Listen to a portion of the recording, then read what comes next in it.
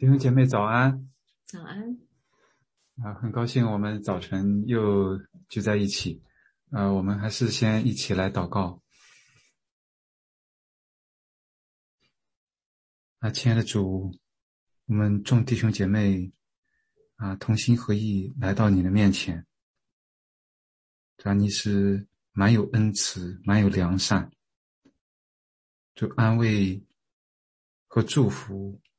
都从你而来，这生命和平安也从你而来，丰富和赦免也从你而来。主，谢谢你，谢谢你宽恕了我们，容忍了我们。主要也愿我们能够像你。求你也亲自的和我们众弟兄姐妹同在。求你的大能的手来医治我们有病痛的弟兄姐妹。主啊，求你来施恩怜悯。主啊，我们感谢赞美你带领祝福我们以下的时间。感恩祷告是奉主耶稣基督的名，阿们。阿们。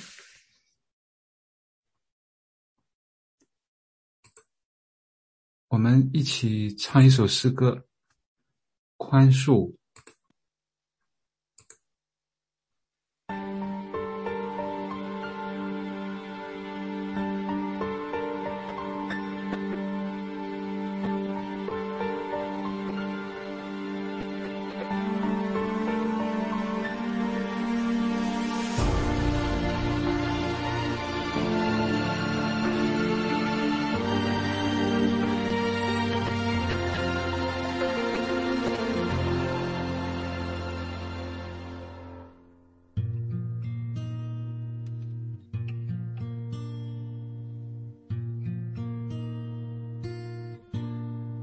给我一颗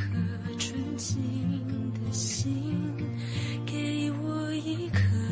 安静的心，让我听见神的声音，让我顺服神的旨意。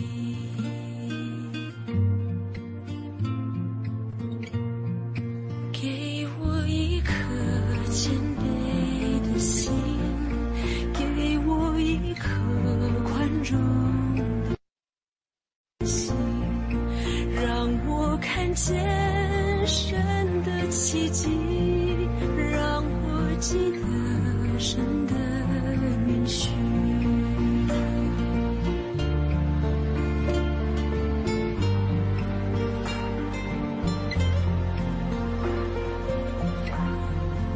即使我的心乱到极点，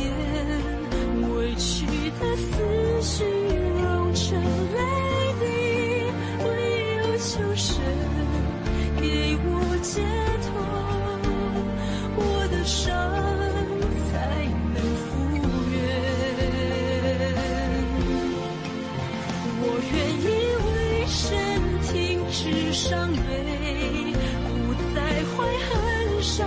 我的人，基督的爱流入我血脉，让我永远洁白。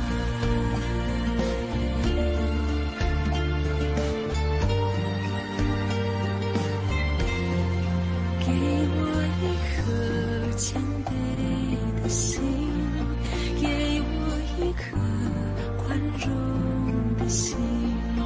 让我看见神的奇迹，让我记得神的允许。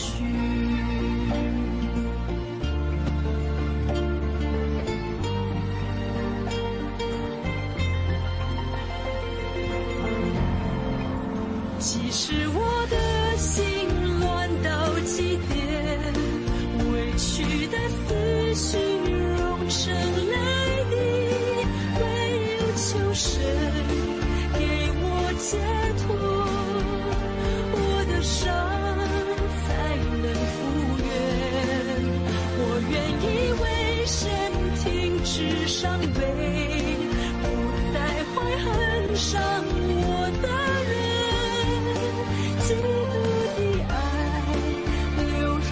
血脉，让我永远洁白。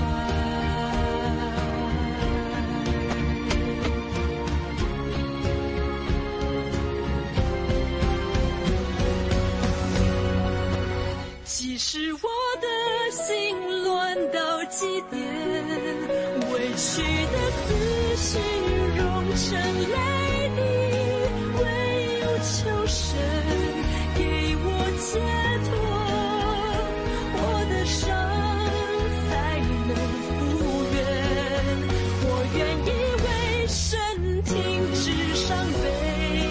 不再怀恨伤我的基督的爱流入我血脉，让我永远洁白。基督的爱流入我血脉，让我永远洁白。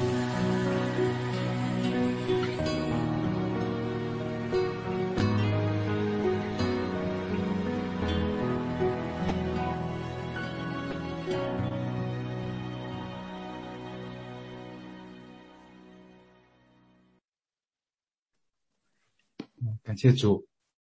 我们今天来到哥林多后书第2章，保罗接着前面讲到他的形成的改变，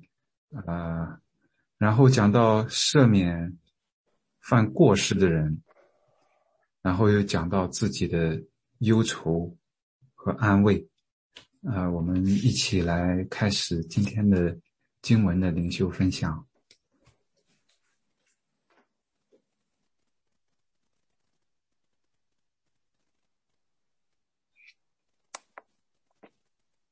来，先分享啊。sorry， 罗罗你开始。那你分享，张明。罗罗，你起得最早，你先分享。那张明先分享吧。OK， 那我就不客气了啊。今天的主题非常好，那个歌非常好，宽恕。而且那个经文里边讲，对犯过罪有错的人要赦免他，安慰他，还要用坚定不移的爱心来对待他。哇，这个一步一步要求越来越高啊！那我就想，我们人呐，在这世界上总会跟人接触嘛，总会有坑坑碰碰的，就是好朋友之间有时候也会有一些不愉快的事情。那这个有时候就可能因为对方的错，你就梗在那里。我讲我自己啊，梗在那里边就是不开心，就是不舒服，对那件发生的事情就在一直沉在那里边，那就很难跳出来，而且不会忘记，老是记得。那这个呢是对我一个很大的我就觉得怎么跳出来法，我就觉得我怎么什么时候是不是要找他谈一谈，或者怎么样。后来我上了一门课以后，他说你事实上饶恕啊，并不是说你要忘记，而是单方面帮助自己从那个里面跳出来。就像那个自己拼命，你自己那个不原谅对方，你自己就像拼命喝毒药，希望对方死。那所以我们不需要对方准备好了，对方说我错了，你再饶恕他，你完全可以单方面来饶恕他。那我说我因为上次我说那这件事就是他错，他说根据人家的那个资料研究，就是99%对方错，你也有1%的错。我从来没想到自己错，我就觉得这件事就是人家错，就不是我错。后来仔细想想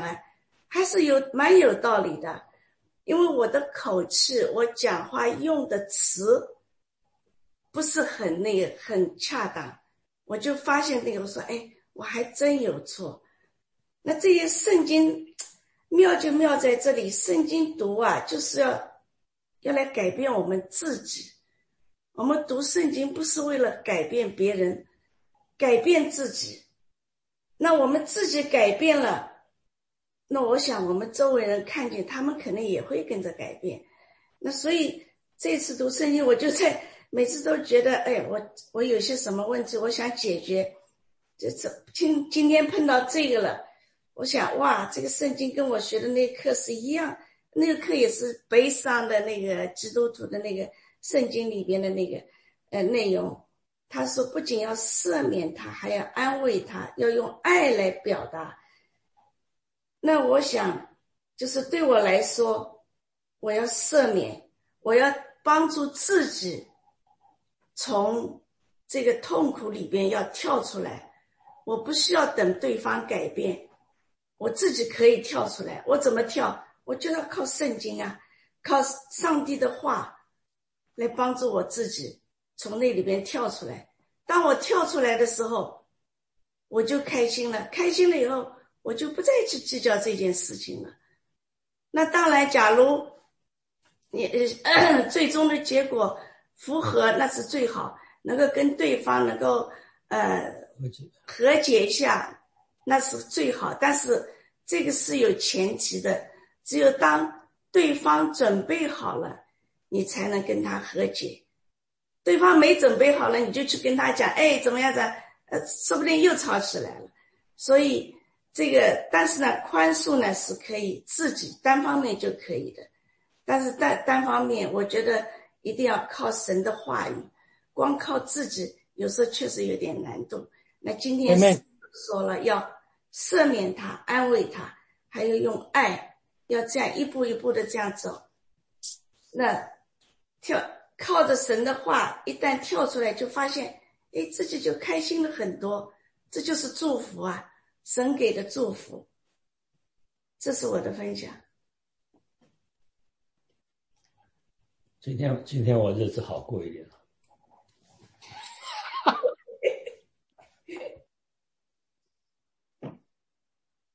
谢谢分享。他这一段呢，在第2章第6节说什么受了责罚也就够了，就是这段经文呢，就是讲那些管教犯有奸淫啊、道德败坏的那些比较严重的那个sin啊，那个罪行的那个教会肢体的那种应该怎么样去处理这些问题啊。就说因为我也看了一下有一些解经书啊，我查了一些，然后我注意到他们是这么解释的。他说为了维护教会的纯洁圣洁纯全呢教会必须对犯罪肢体呢施加足够的责罚以使他们悔改自新，但是也不能责罚过度，免得呢犯罪的肢体觉得自己毫无指望再得到神的怜悯或者重返教会团契应当注意的是呢，教会不能无条件的一味赦免和姑息犯罪肢体。犯罪肢体呢，在受到足够的责罚以后，如果真心悔改，并且为自己深感忧愁，教会应当在爱里赦免和安慰他。教会必须怀温柔、忧伤、急切、义愤、敬畏神和神的话语，关切神的名，以及追讨过犯、彰显正义的心态责罚和挽救犯罪肢体。那么今天许多教会呢，已经丢弃了这条新约的管教原则，宣称教会应当容忍罪，呼吁无条件的赦免罪，鼓吹廉价的恩典，掩耳盗铃，不听圣灵对众教会所说的话，结果导致教会会众对罪毫不在意，对神也毫无敬畏之心对，我觉得这个是说的是一个方面。另外一个方面呢，不管是宽容赦免，还是公义、责罚、管教，这个呢很多真的是出于神，不是出于人。如果我们是纯粹的在不完全，因为每个人都不可能完全的了解事情的状态下，你单方面的要求一个人去，如果真正的是谦卑下来，听神的声音，那么你真的是能够知道到底应该怎么样去做。那么如果是真的是有悔改认罪啊，或者是很伤心啊，我相信对方不可能揪着你的过错不去赦免。如果是圣灵在圣灵带领之下，那么我们倾听神的声音，谦卑下来，圣灵的带领，双方一定会静下心，那么去好好的去解决这件事情。但是呢，如果一方用10个错误掩藏1个错误，再用100个错误掩藏10个错误，直至把对方打至连正常的生活都没法进行，然后他还用自己权贵阶层的各种权利，然后呢，我觉得这个时候我们就要想一想，我们是否是应该让贫穷的人，你连事实真相都没有权利去诉说，有没有权利说出事实真相？那么我觉得在这个问题上呢，教会一定要有一个公义的心，你不能说因为他是权贵阶层，他有权有势，我们连剥夺贫穷的人说出事实真相，要求按照事实真相客观事实来决定审判的结果的权利都剥夺了。那么在这个世界，那我们教会的那个光在哪里？那我觉得跟这个世界这个世俗这黑暗势力又有什么区别呢？这是我自己的一个个人感受啊。如果真正圣灵在带领，对方悔改认罪，圣灵带领，你真的是可以马上你就会看到那个不一样的情景会出现的。如果圣灵没有这么样带领，我要求你这么去做，那么又会是什么样的情景？所以呢，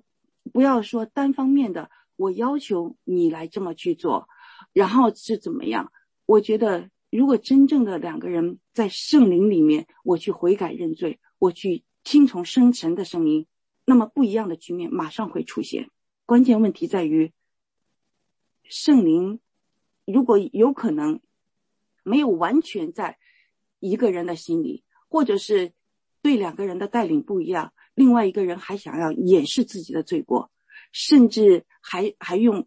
我们怀疑他是间谍来误导陪审团，然后呢将别人去定罪。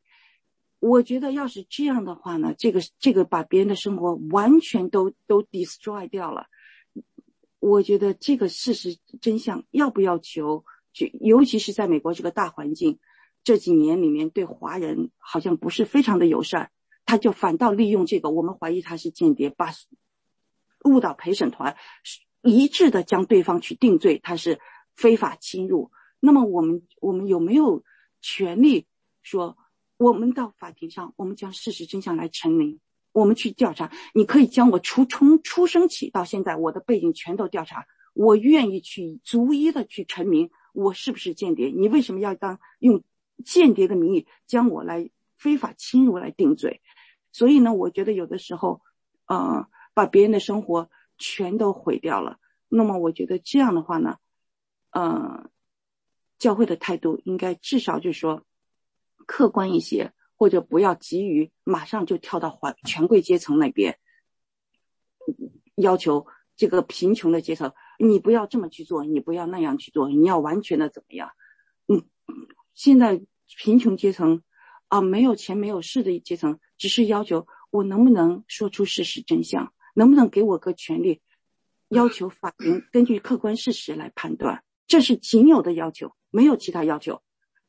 仅仅就这个要求，如此而已。谢谢大家的那个分享。那我看了这个前面的5节，我觉得特别的感动。我就是感觉这个保罗还有他们那个教会的弟兄姊妹真的是，他们是虽然有的时候说保罗是在教训他们，或者给他们提醒，那么也能看到说这弟兄姊妹们也真是保罗也知道说弟兄姊妹们也特别的爱他。那这边那个保罗对这弟兄姊妹的这种爱心真的是，你看他在第2节，我看是第2节是讲说，假如说那个有忧愁的人是就我是一个很忧愁的人，是为了你们忧愁的。而且他后来还说，他说我也知道，他说你们也以我的快乐为快乐。真的就是说他们这个完全真的是真是一个肢体。而且他说我格外疼爱你们，真的是这特别的让我感动，真是从心里面真的是那种爱，那种无私的爱，而且那种真是感同身受的那种，就是说完全是融入一起的那种爱，真的是让我觉得，哎呀，真的是，假如一个教会真的是如果像这样的话，那真的是神，真是耶稣，真是神，那配人喜爱。就是以前讲，就是说真的就是说弟兄和睦同居，就何等的善，何等的美，那真的是神的那种心意，从心里头发出来的那种爱，真的是让我非常感动。我说谢谢大家。谢谢分享。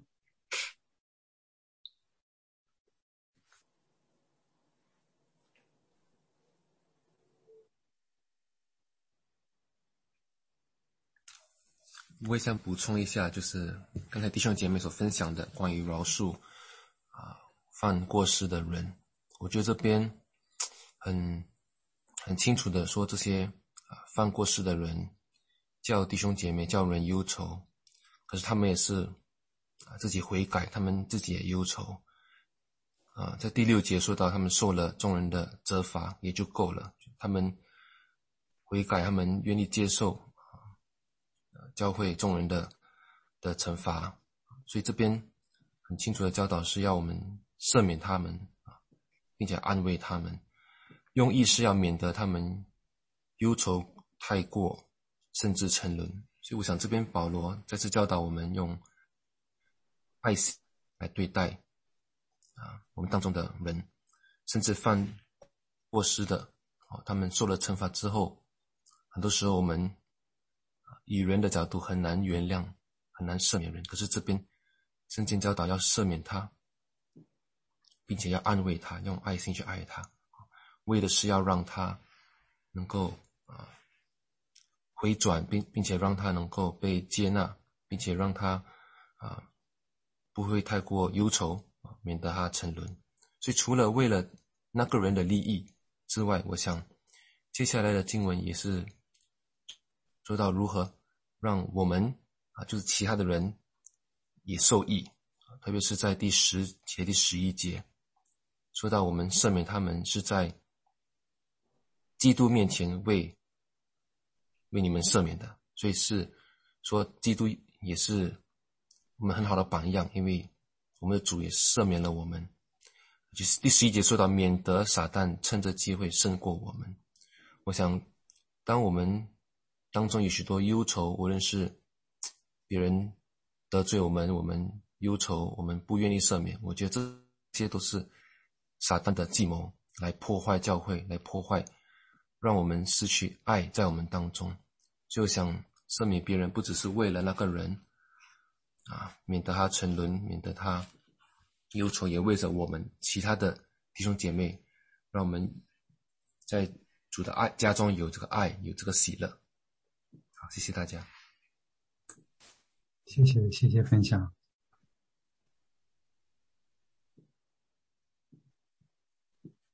这个地方请讲。云山弟兄请讲。你讲。您请讲。对，宽恕跟饶恕这一方面，我们在字面上看起来好像很容易，但实际上做起来真的是不容易。当我们受到伤害的时候，那个痛苦有时候真的是没办法形容，但是就是真正不要靠自己的力量，除了神耶稣他的榜样，我们才能够做到宽恕。有一个故事是真实的故事，在早期的时候，台湾有这个实行的，先生在台湾或是在国内工作做生意，然后把太太放到美国来带孩子读书。那这个太太在美国就辛辛苦苦的带孩子，养孩子上学什么，然后先生就寄钱到美国来让他们生活。结果10年以后，这个他孩子上大学了，他就回去，结果发现先生有了孩子，又有另外的女人。那这个他就跟牧师说，我辛辛苦苦在美国为我家人付出了几十年，结果他给我搞这个怎么办？那吵得真是很厉害。那牧师就说，那求主给你有宽恕的心吧。那为他祷告，也问他，那好像有1-2年时间，他说最后他们离婚了，那就宽恕吧，那就饶恕他。然后他就搬到美国来，7-8年以后，他回去又碰到这种情况，一巴掌就把那个人打了。他说不是宽恕了吗？他说我就是咽不下去这口气。那牧师后来就告诉他说，你要宽恕是不容易的，你回去买1袋洋葱，差不多50颗洋葱，你说我剥一片，你就说我饶恕他，他每剥一片眼泪就流下来，因为洋葱很辣。然后还一剥完了洋葱以后，他说我真的饶恕他了，因为耶稣饶恕我。这是一个事实，就像我们受到伤，那个伤疤就在那边，当时你会感觉到它有红肿，有时候甚至化脓，但是你慢慢医治它，医治好了，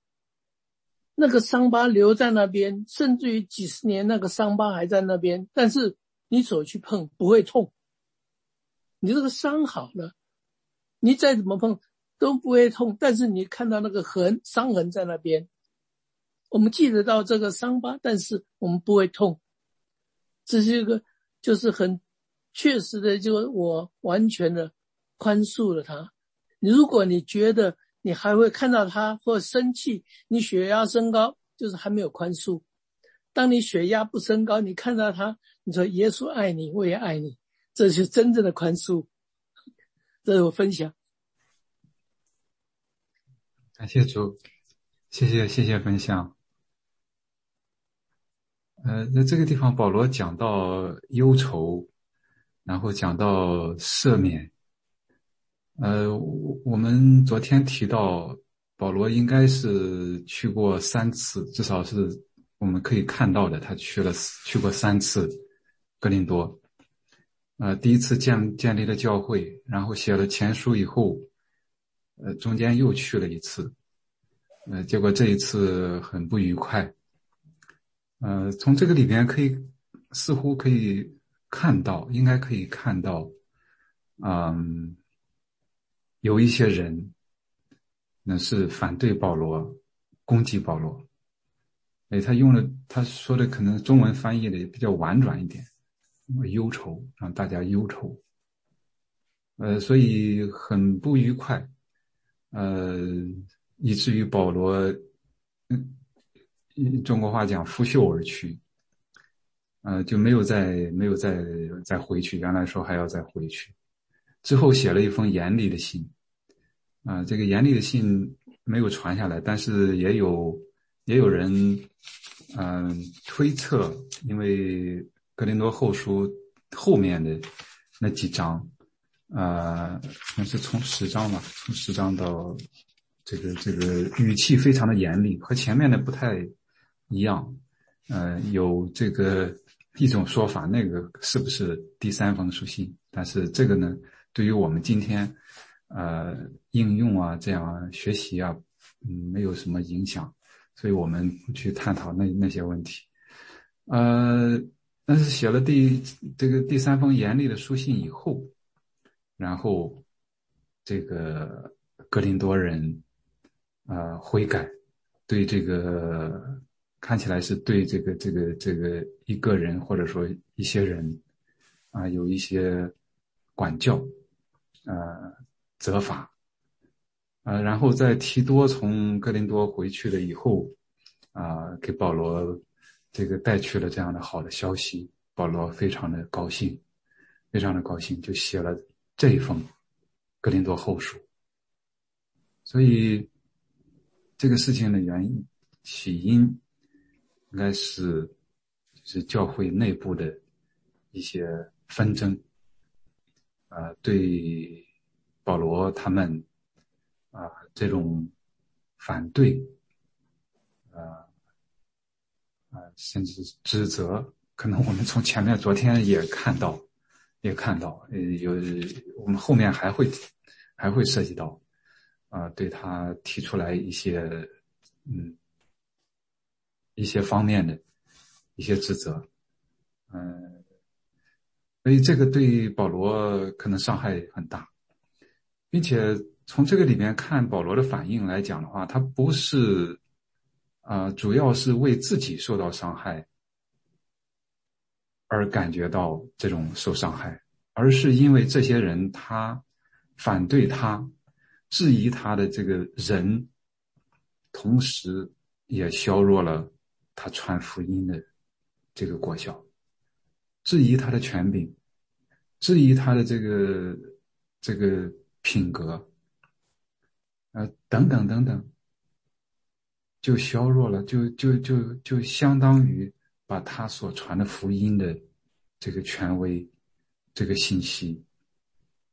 都削弱甚至否定了。所以保罗非常的这个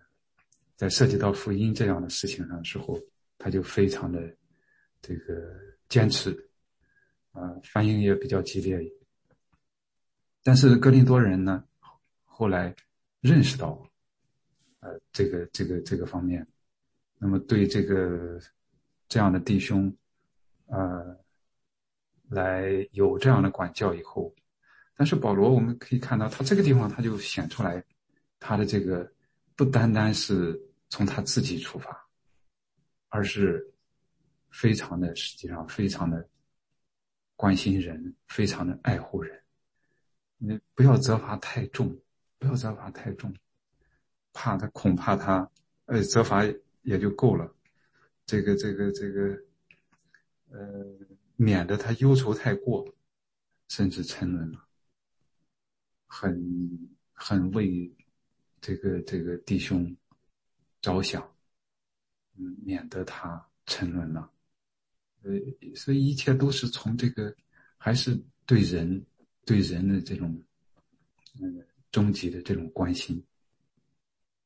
所以这个讲到这个刚才弟兄姐妹分享的赦免宽恕，所以在这个地方它是有一些背景，所以我们我想我们在学习在应用的时候了解一些背景可能会有一些帮助。那讲到宽恕呢，主耶稣也有很明确的教导，就像刚才明山弟兄举的例子一样。那彼得问他，那饶恕多少次够啊？7次够吗？70个7次。这个是主耶稣的教导、命令、要求，确实是非常非常的难，确实是非常非常的难。但是饶恕正因为难，所以伟大。我曾经看过一个，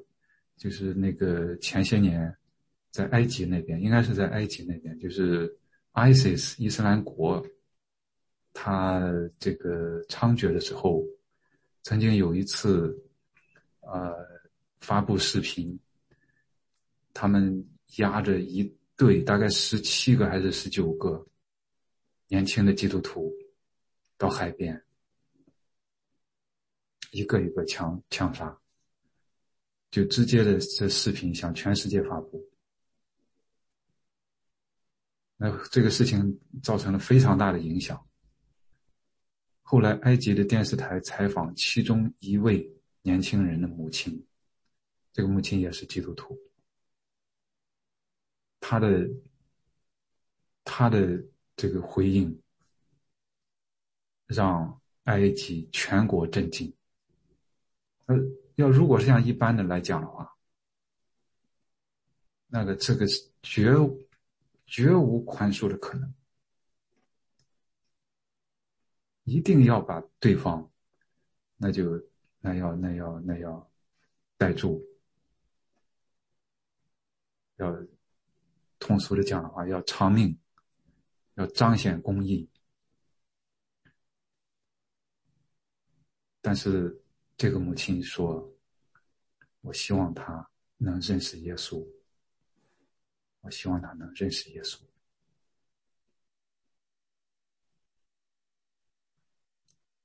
但正因为这个母亲有这样的回应，在埃及虽然是一个伊斯兰应该说占主导的国家，应该是伊斯兰占主导的国家，但是在那之后有一个很大的属灵的复兴，他们也有一些埃及也有一些本来就有这个基督徒，所以这个确实是我们都可能很难想象，在遇到那样的情况，他为什么还能做到这样？那如果讲公义，那你可以去以牙还牙，以眼还眼，要绳之以法。但是这个母亲她选择了饶恕，她没有让那个仇恨来抓住她，来捆绑她，她没有活在这个仇恨里面，她选择了爱，她选择了饶恕。我想从我们前面来学习来灵修分享的，我们可以看到罗马书一开始保罗在讲人的罪，从人的罪才讲到福音，因为这些都是罪在人身上的反应。我们确实是对罪要恨恶，但是对人要爱。如果能把这个区分一下的话，我想很多的事情，可能我们会有不同的这个看见，不同的态度，不同的反应。当然是非常非常不容易的。当然作为教会来讲的话，对于一些事情，我想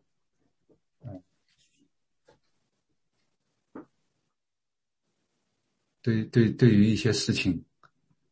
需要就像在这个哥林多教会一样，需要了解清楚情况，需要分清分清一些情况，到底是怎么回事，来龙去脉。所以如果说不清楚的话，或者说有复杂的情况，有各样的说法，我想教会应该首先要把事情了解清楚，然后才能有相应的这样的回应。很抱歉，我又说的有点超时间了。有一种毛病叫过敏，所谓过敏就是我们的身体肉体对外界的东西反应过分了。轻则可以是打一个喷嚏，重一点的可以是哮喘病，再过分的话，有的时候甚至于会致死亡。我们人与人之间的关系，某种程度上来讲，也是因为我们太在乎其他人所说所做引起的。我非常喜欢昨天弟兄姐妹们的分享，还记得吗？昨天有姐妹说，我们每天灵修就是一种脱敏，对神比较敏感的时候怎么样？我们对人就不会太敏感了。假如我们对神的话语很追求的话，那我们对周边人的话有的时候怎么样就不会太在乎了，包括自己的配偶，包括我们的孩子，包括我们弟兄姐妹，包括我们的同事也是一样。所以我想要能够宽恕，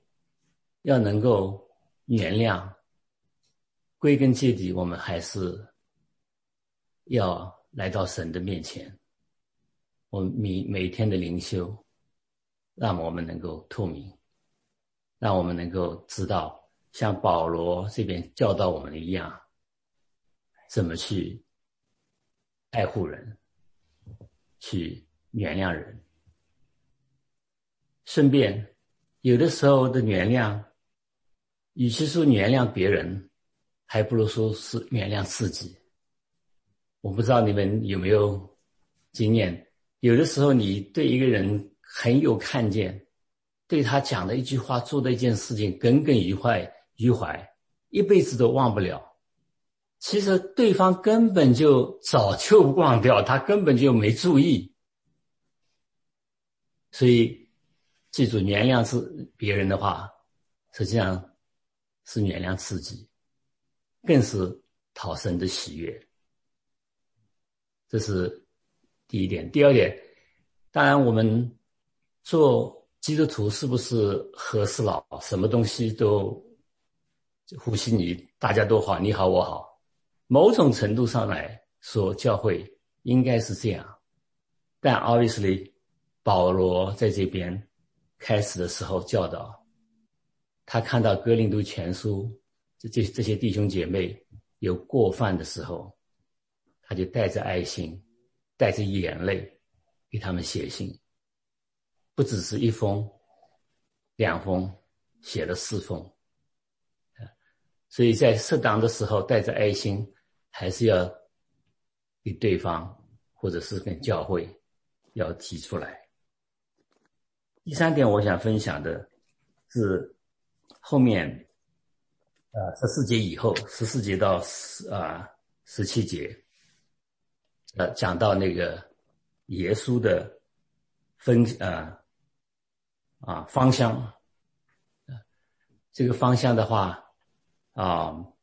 第16节的时候他说，这事谁能担当得起呢？谁可以那么这样的骄傲说你有耶稣的芳香之气但在保罗在这告诉我们，我们做基督徒的话，不是因为我们本人有多大的能耐，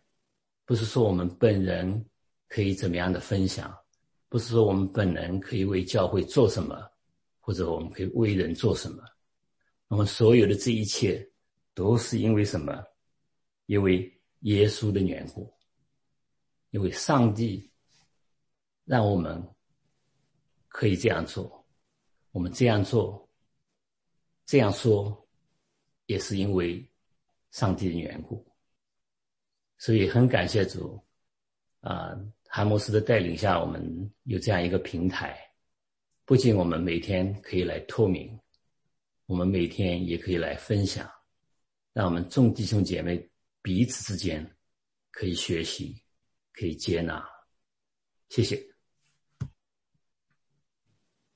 谢谢分享。我们今天结束的时候还是请一位弟兄或者姐妹来为我们做结束的祷告，谢谢。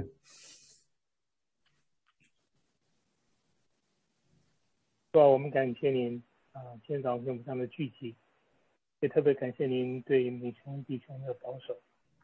让他身体能够稍微好一些，